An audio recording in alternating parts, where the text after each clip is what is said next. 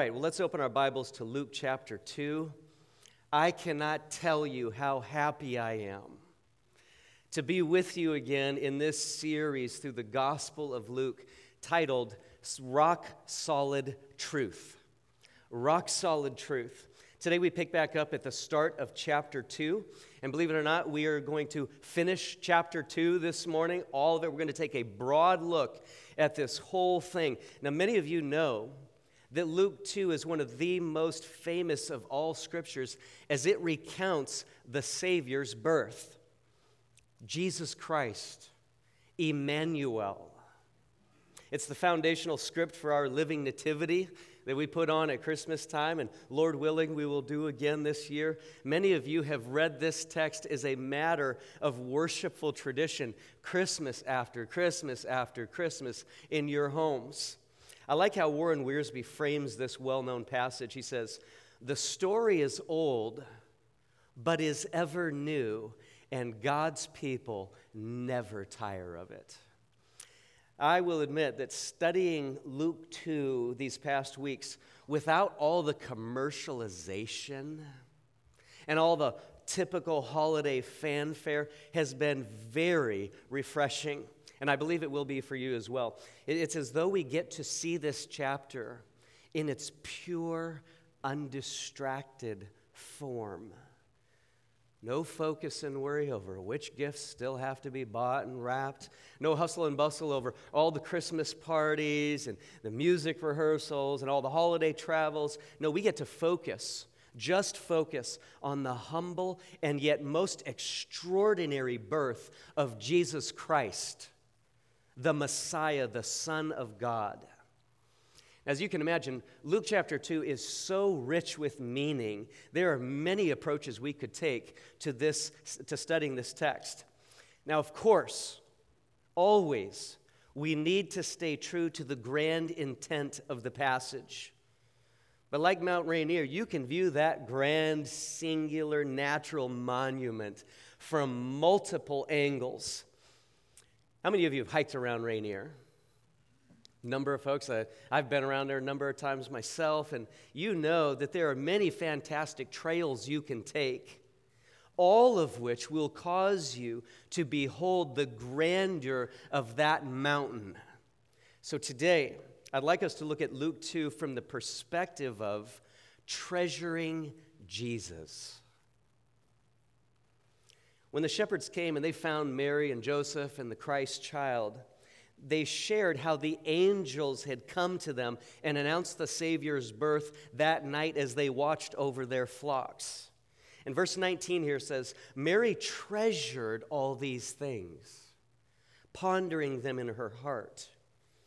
If you drop down to verse 51, this is where Jesus is now 12 years old. The text says again, and his mother treasured all these things in her heart.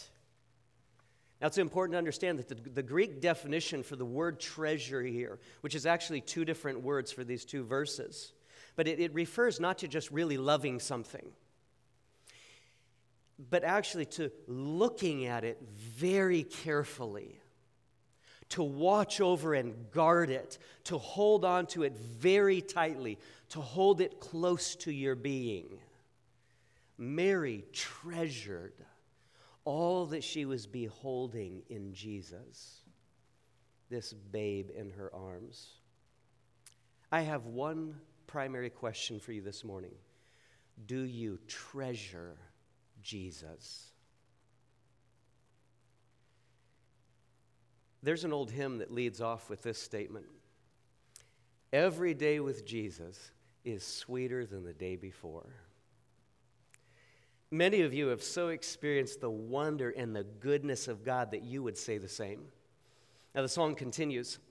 Every day with Jesus, I love him more and more. Jesus saves and keeps me. He's the one that I adore. Friends, those are the words that come from a heart that treasures Jesus, cherishes and reveres him, clings to him, and does not hesitate to use the word precious when speaking of him and pondering how valuable he is. Do you treasure Jesus? Do I treasure Jesus? And do we treasure him more and more as the days go by? For those who listen to the scriptures in faith from their heart, they find many convincing reasons to treasure Jesus, to believe in him, to joyfully surrender to him, not only as their Savior, but as their King, their Lord, their Master. You understand the difference here?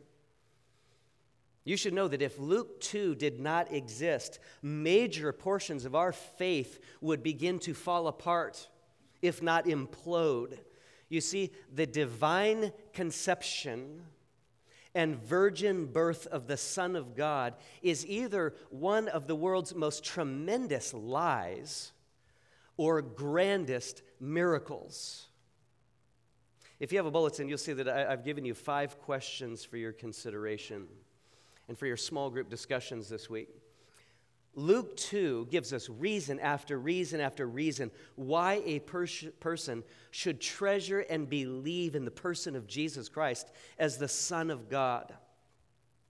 And all of this helps form the foundation for why a person should believe the Bible is true. It's directly linked to Jesus' undeniable affirmation of the absolute authority and inerrancy of the Scripture, because it is the Word of God himself. And those who believe this, those who see this and embrace this, treasure Jesus and who he is to them. It begins to show in every area of their life. They begin to increasingly treasure Jesus more than everything and even everyone in this world. Now, if that's not you, I invite you to consider Luke 2 with me today and to see if this chapter in God's Word is not most trustworthy. Now, if you already treasure Jesus, and I know many of you do, then worship the Lord afresh as I read of the Savior's birth and early years of his life. Now, to help us grasp this text I'm about to read, I've divided the chapter into its 5 scenes. So follow along as I read. Luke 2, verse 1. Here we have scene 1, the prophetic birth. The Word of God says, "Now in those days a decree went out from Caesar Augustus that a census should be taken of all the inhabited earth. This was the first census taken while Quirinius was governor of Syria. And everyone was on his way to register for the census, each to his own city.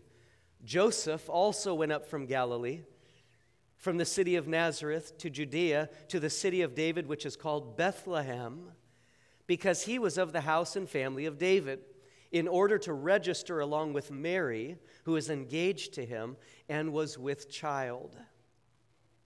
While they were there, the days were completed for her to give birth. And she gave birth to her firstborn son.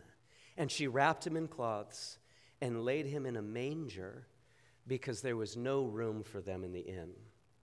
Allow me to briefly comment before we go to scene 2. Wiersbe notes that Rome took a census every 14 years for both military and tax purposes.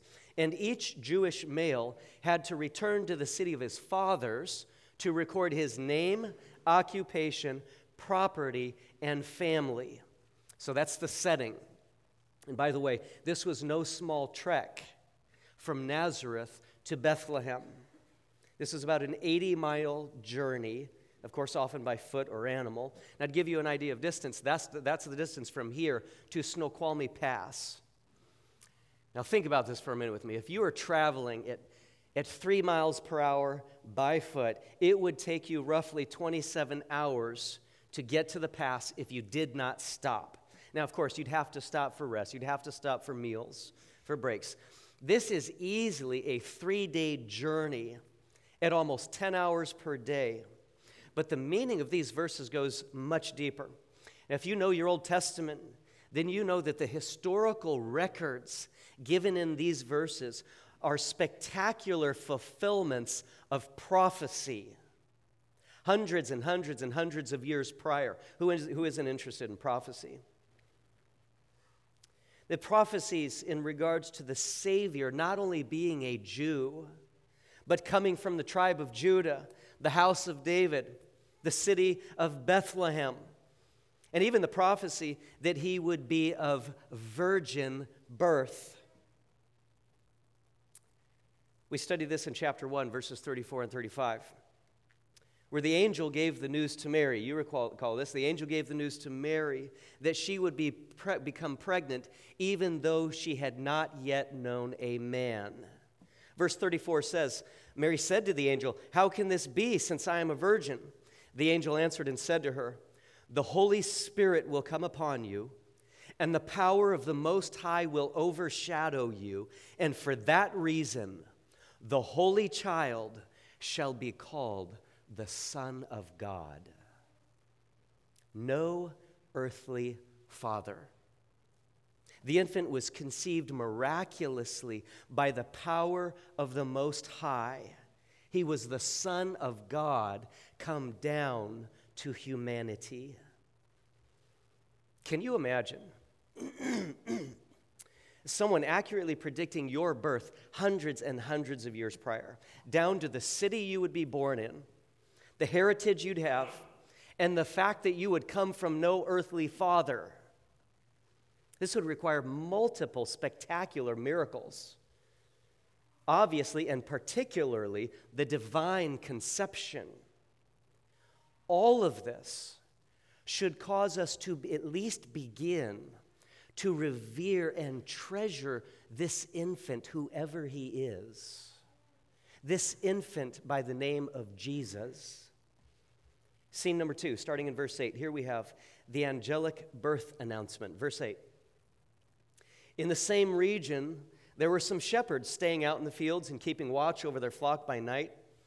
And an angel of the Lord suddenly stood before them. And the glory of the Lord shone around them, and they were terribly frightened. But the angel said to them, "Do not be afraid.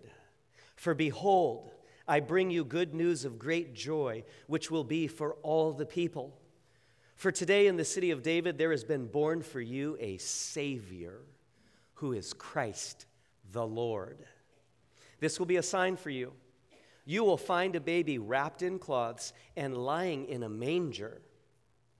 And suddenly there appeared with the angel a multitude of the heavenly host, praising God and saying, "Glory to God in the highest, and on earth peace among men with whom he is pleased."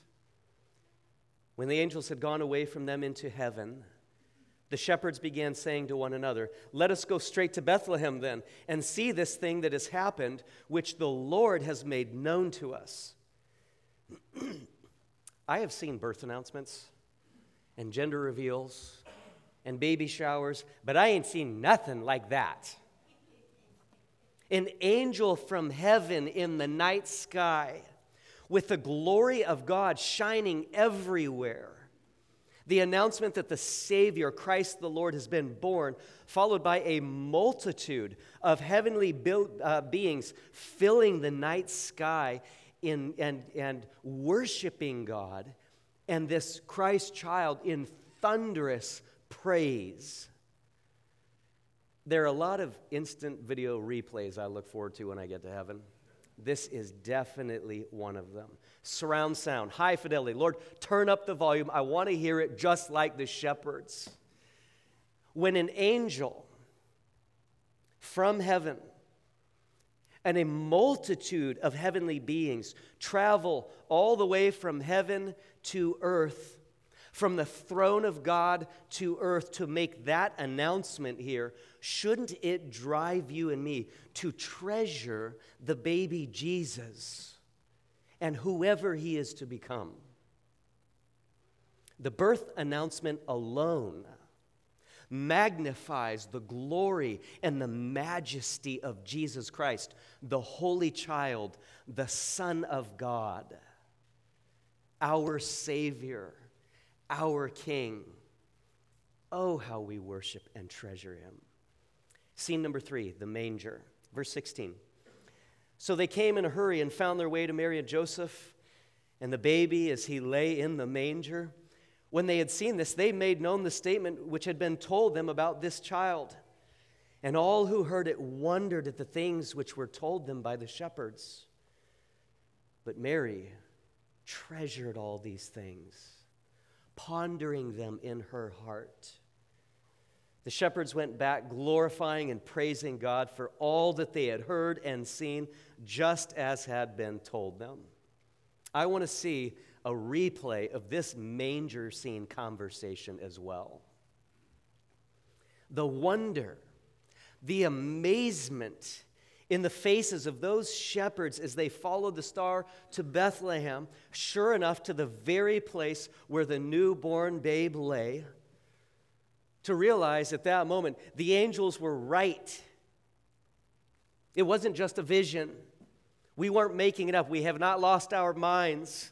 Imagine the conversation at the manger scene as the shepherds relayed to Mary and Joseph what they had seen with their own eyes and heard with their own ears. Imagine the joy and the awe that must have roused in the hearts of Mary and Joseph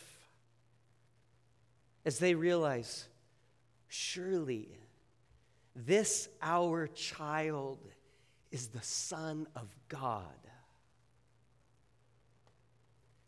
I can't help but wonder if perhaps Mary and Joseph didn't share in return the story of the miraculous encounter that Mary had with the angel Gabriel. Gabriel, who stands in the presence of God, Luke 1:19. This must have been a conversation of most incomprehensible wonder. Talk about having to pinch yourself over and over to make sure it's really, really for sure. Oh, how Mary and Joseph and the shepherds must have treasured that moment in the presence of the Christ child. Scene number 4, the temple. Verse 21. And when 8 days had passed before his circumcision, his name was then called Jesus, the name given by the angel before he was conceived in the womb. And when the days for their purification according to the law of Moses were completed, FYI, that is 40 days after the mother had given birth, per the Levitical law, it says they brought him, that is Jesus, up to Jerusalem.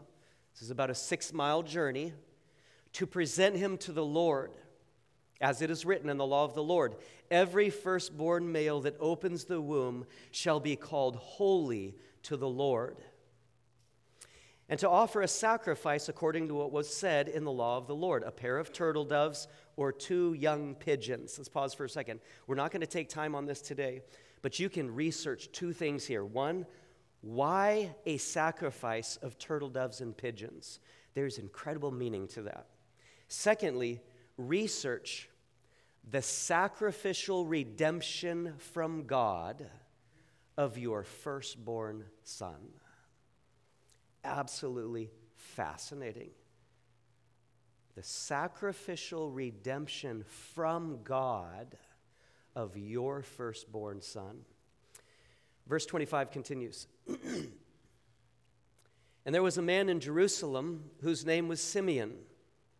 And this man was righteous and devout, looking for the consolation of Israel, that is the coming of the Messiah. And the Holy Spirit was upon him. My church family, pray that those will be 4 identifying marks of you and every other person in your church family. What a noble aspiration to live for here. Verse 26, it says, and it had been revealed to him by the Holy Spirit that he would not see death before he had seen the Lord's Christ.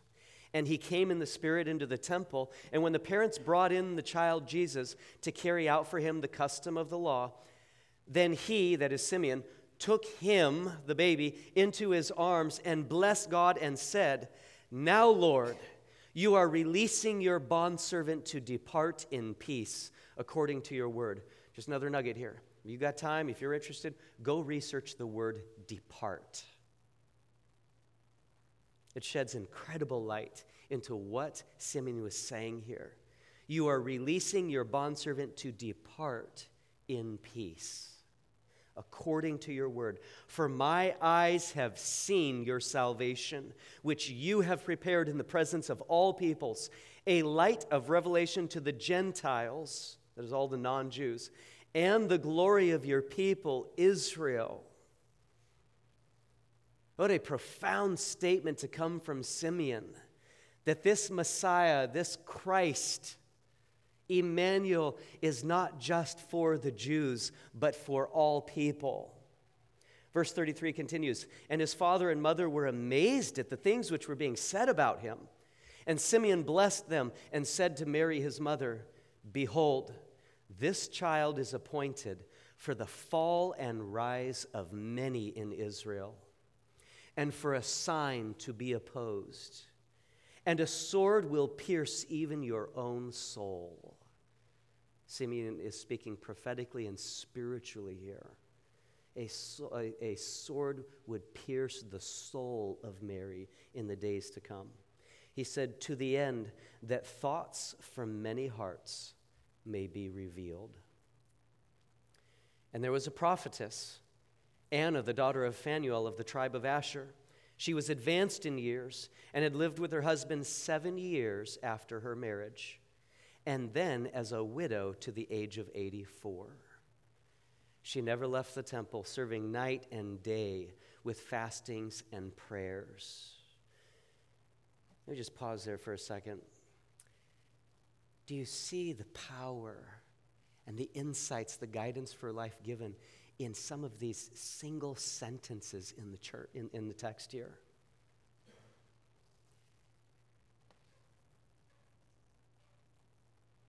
We're going to talk about Anna in just a second. Let me continue reading first.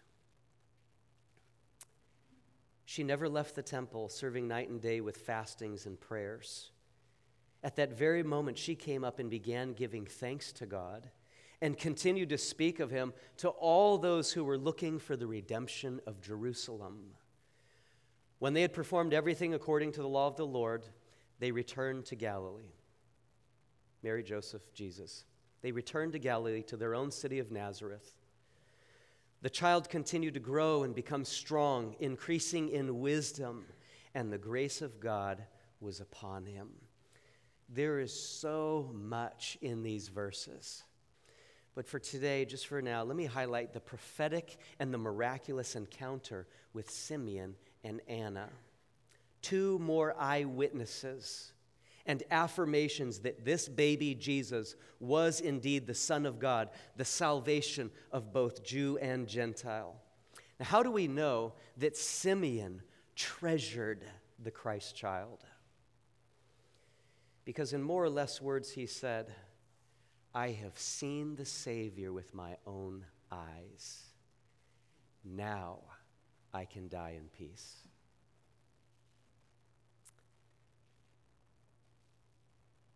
Friends, do you realize the profound power of what this text alone, just this verse alone, teaches us about how not to fear death? Those who see their Savior in faith can face death in peace.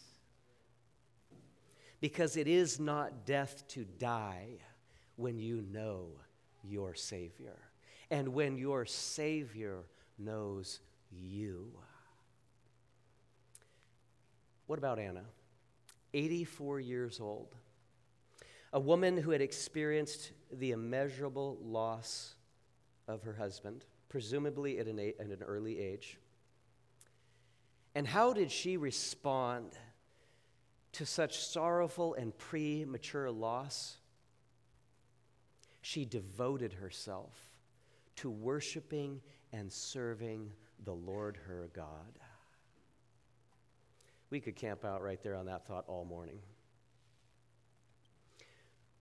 Regardless of what the situation is, regardless of what the loss might be, how do you and I respond to it? There is one noble, grace-infused, peace-giving response. In our moment of sorrow and deep loss, by the grace of God, we can and we must devote ourselves to worshiping and serving him all the rest of our days. You see, there's a theme here between Simeon and Anna, Mary and Elizabeth in chapter 1, and that is that God tends to do very special things for those and through those who are walking very, very closely with him. Righteously and blamelessly, chapter 1 says. Devout. And here both Simeon and Anna got to see the baby Jesus. And what was Anna's response? She could not stop telling others about him. How do you know a person has truly seen their Redeemer? That's how. She couldn't stop telling others.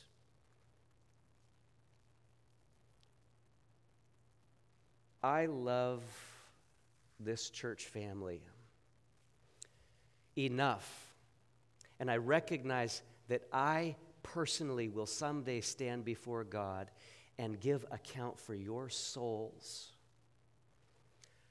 I love you enough, and I fear, in a healthy, wonderful fear, God enough to tell you that if you are afraid to speak of Jesus Christ, then fear for your salvation. It's not to say that you might lose your salvation. It's to say you might not have it. Because when people come face to face with Jesus Christ, and they recognize the wonder and the grandeur of not only who he is, but what he has done for them, they are compelled to tell others. Of course, there are times where we're hesitant, we're fearful to share our faith, but I believe the solution to this, one of the greatest keys, one of the greatest solutions to this is actually very simple. Spend more time genuinely in the presence of your Savior. We do that through his word, through prayer and communion with him, through the gathering together like we're doing right now of worship to him and opening the word of God together. These two eyewitnesses treasured Jesus. Scene number 5, our last scene, the lost child. Verse 41 says, "Now his parents went to Jerusalem every year at the feast of the Passover. And when he became 12, they went up there according to the custom of the feast. And as they were returning, after spending the full number of days, the boy Jesus stayed behind in Jerusalem, but his parents were unaware of it, but supposed him to be in the caravan." Let me just interject. Wiersbe notes that often relatives and sometimes even entire villages would make this trek to Jerusalem together. This easily could have been 100 or even hundreds of people in this caravan, because this time of Passover is one of the most significant feasts in Israel. And you've got the masses coming together on Jerusalem here. It says Jesus stayed behind, but his parents were unaware of it, but supposed him to be in the caravan. And they went a day's journey. He left Jerusalem, traveled for a full day, Mary and Joseph, and they began looking for him among their relatives and acquaintances. When they did not find him, they returned to Jerusalem looking for him. A full day back in the opposite direction. Let's pause there. Kids, if you have ever been left at church, you are not alone. Jesus understands. Parents, if you have ever accidentally left your kids here after services, we know who you are. But find some measure of comfort in knowing that at least you didn't leave the Son of God behind and travel 10 hours from here before realizing it. Can you imagine the stress? I could just picture Mary. "Joseph, we lost Jesus." Oh, the stress. Verse 46, it says, "Then after 3 days, they found him in the temple, sitting in the midst of the teachers, both listening to them." Observe the humility of Jesus, the Son of God. "Both listening to them and asking them questions. And all who heard him were amazed at his understanding and his answers. When they saw him," speaking of Mary and Joseph, "they were astonished, and his mother said to him, 'Son, why have you treated us this way? Behold, your father and I have been anxiously looking for you.' And he said to them, 'Why is it that you were looking for me? Did you not know that I had to be in my Father's house?' It says, "But they did not understand the statement which he made to them. And he went down with them and came to Nazareth," back home, "and he continued in subjection to them." Pause there and recognize again the humility of Jesus Christ, the sinless Son of God, honoring the fifth commandment of God, to honor his mother and father, who were not sinless. Behold the humility of Jesus. It says he continued in subjection to them, and his mother treasured all these things in her heart. And Jesus kept increasing in wisdom and stature and in favor with God and men. In this scene here, how stunning that the religious leaders, and we have to assume this is some of the highest religious leaders in Israel, since we are in Jerusalem at the time of Passover. It says they were amazed at the questions, answers, and understanding of this 12-year-old boy. But I suspect they were not as astonished as his parents. I suspect every one of us can relate to Mary. What parent hasn't asked, "Why did you do this to us? Do you know how worried we were for you?" But ponder Jesus' reply to his parents. "Did you not know that I had to be in my Father's house?" Verse 50, "But they did not understand the statement which he made to them." You and I have the privilege of reading the rest of the book and knowing the rest of the story, so we understand what Jesus meant by "my Father's house," referring to the temple of God and God being his true Father. Again, put yourself in the situation. Where was Jesus? He's in the temple, sitting in front of some of the highest religious leaders of Israel. I suspect that Mary and Joseph, just assuming here, that when they walked into the temple and they found Jesus, they didn't just say, "Jesus, if we could interrupt, could we have a conversation outside with you for a moment?" What parent would have that kind of restraint? No, as soon as they see him, "Jesus, we found you. Why have you done this to us?" And what about his answer? "Didn't you know I had to be in my Father's house?" How do you think that landed on the ears of the priests and the Sadducees, the Pharisees, the Sanhedrin? Perhaps this is the first time Jesus pricked the minds of humanity, particularly the religious leaders, with claiming to be the Son of God.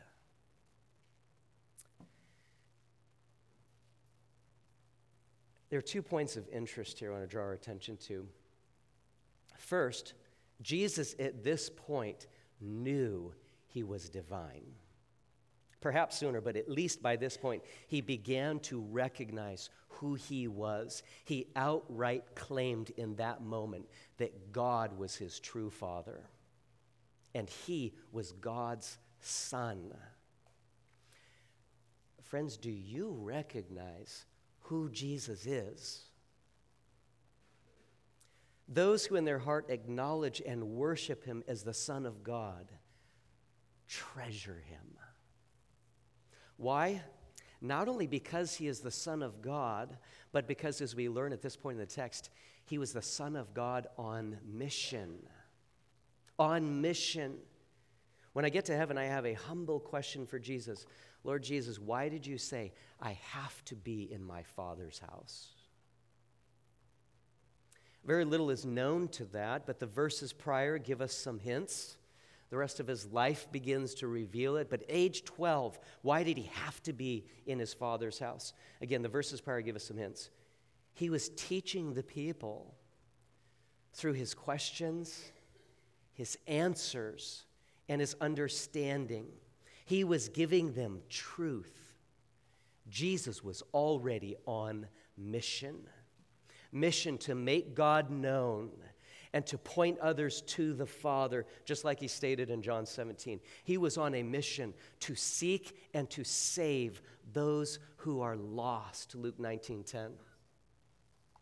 But also observe verse 51 in our chapter today. It says, he went down with them and came to Nazareth, and he continued in subjection to them. And his mother treasured all these things in her heart.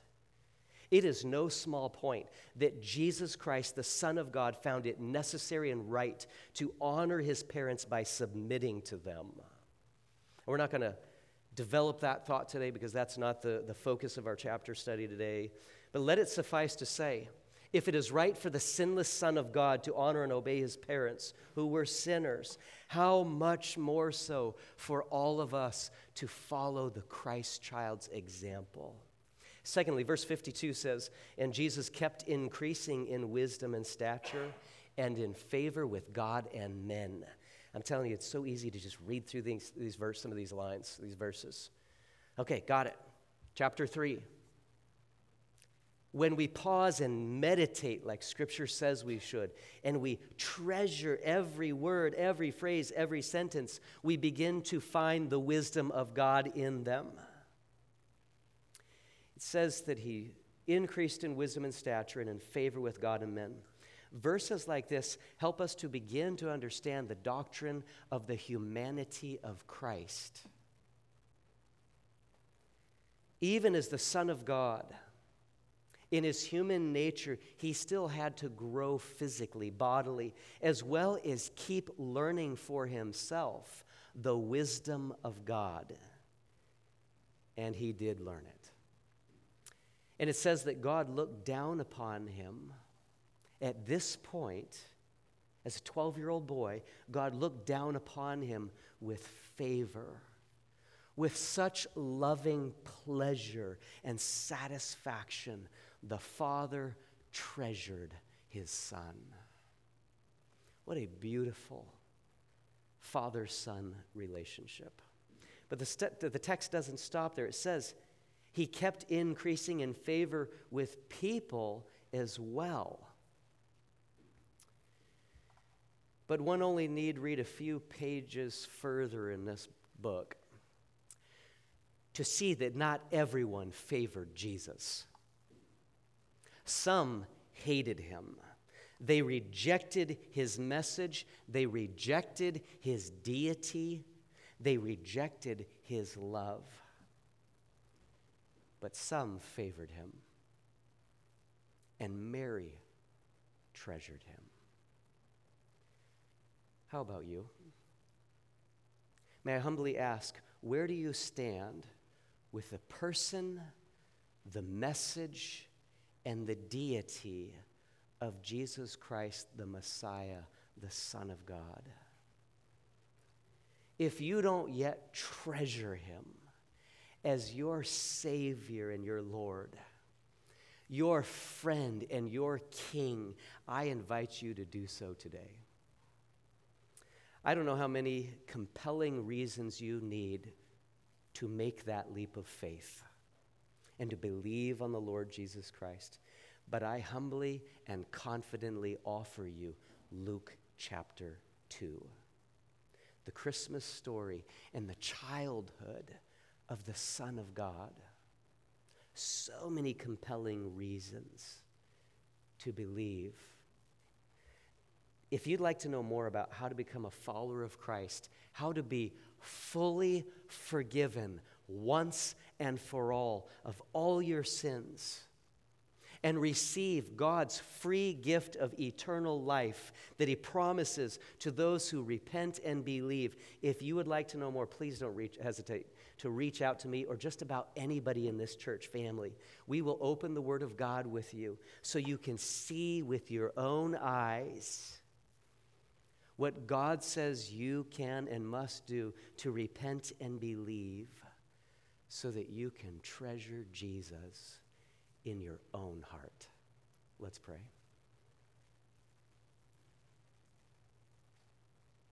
Heavenly Father, what words are there to adequately express our awe at you? The wonder of you. The miraculous, time and time again, nature of your own Son, from his conception to his birth, his announcement, his growth as a child. So many reasons to say, yes, this is the God I worship. Yes, this is the God I believe in, the God I follow, the God who I submit to, surrender to, and allow to tell me what is right and wrong, what is true and false, and how I should live this short life that has been entrusted to me. Oh, Lord, if there is even one person here who is not absolutely confident that they have that beautiful relationship with the Savior, oh, will you give them grace, mercy, understanding, and the courage they need to say, I believe. Lord, for those of us who do believe, would you strengthen our faith? Help us to grow in our awe and our worship and our treasure of you day by day by day. Lord, help there not to be one person in this church family who says my treasuring of Jesus today is the same as it was yesterday and the year before. No, Lord, help us to grow in our reverence, our cherishing, our honoring, our clinging to you. You are so worthy, so good. This is why we worship and follow you. Thank you for your daily grace that keeps pulling us back when we fall off the trail. Your grace that keeps loving and strengthening, giving us hope, giving us truth. Lord, help us to recognize that as your Son was on a mission, so are we. To not only receive the truth, the wonder, the treasuring of God and his Son, but to pass these things on to others. By your grace, we will do this. And all God's people said, amen.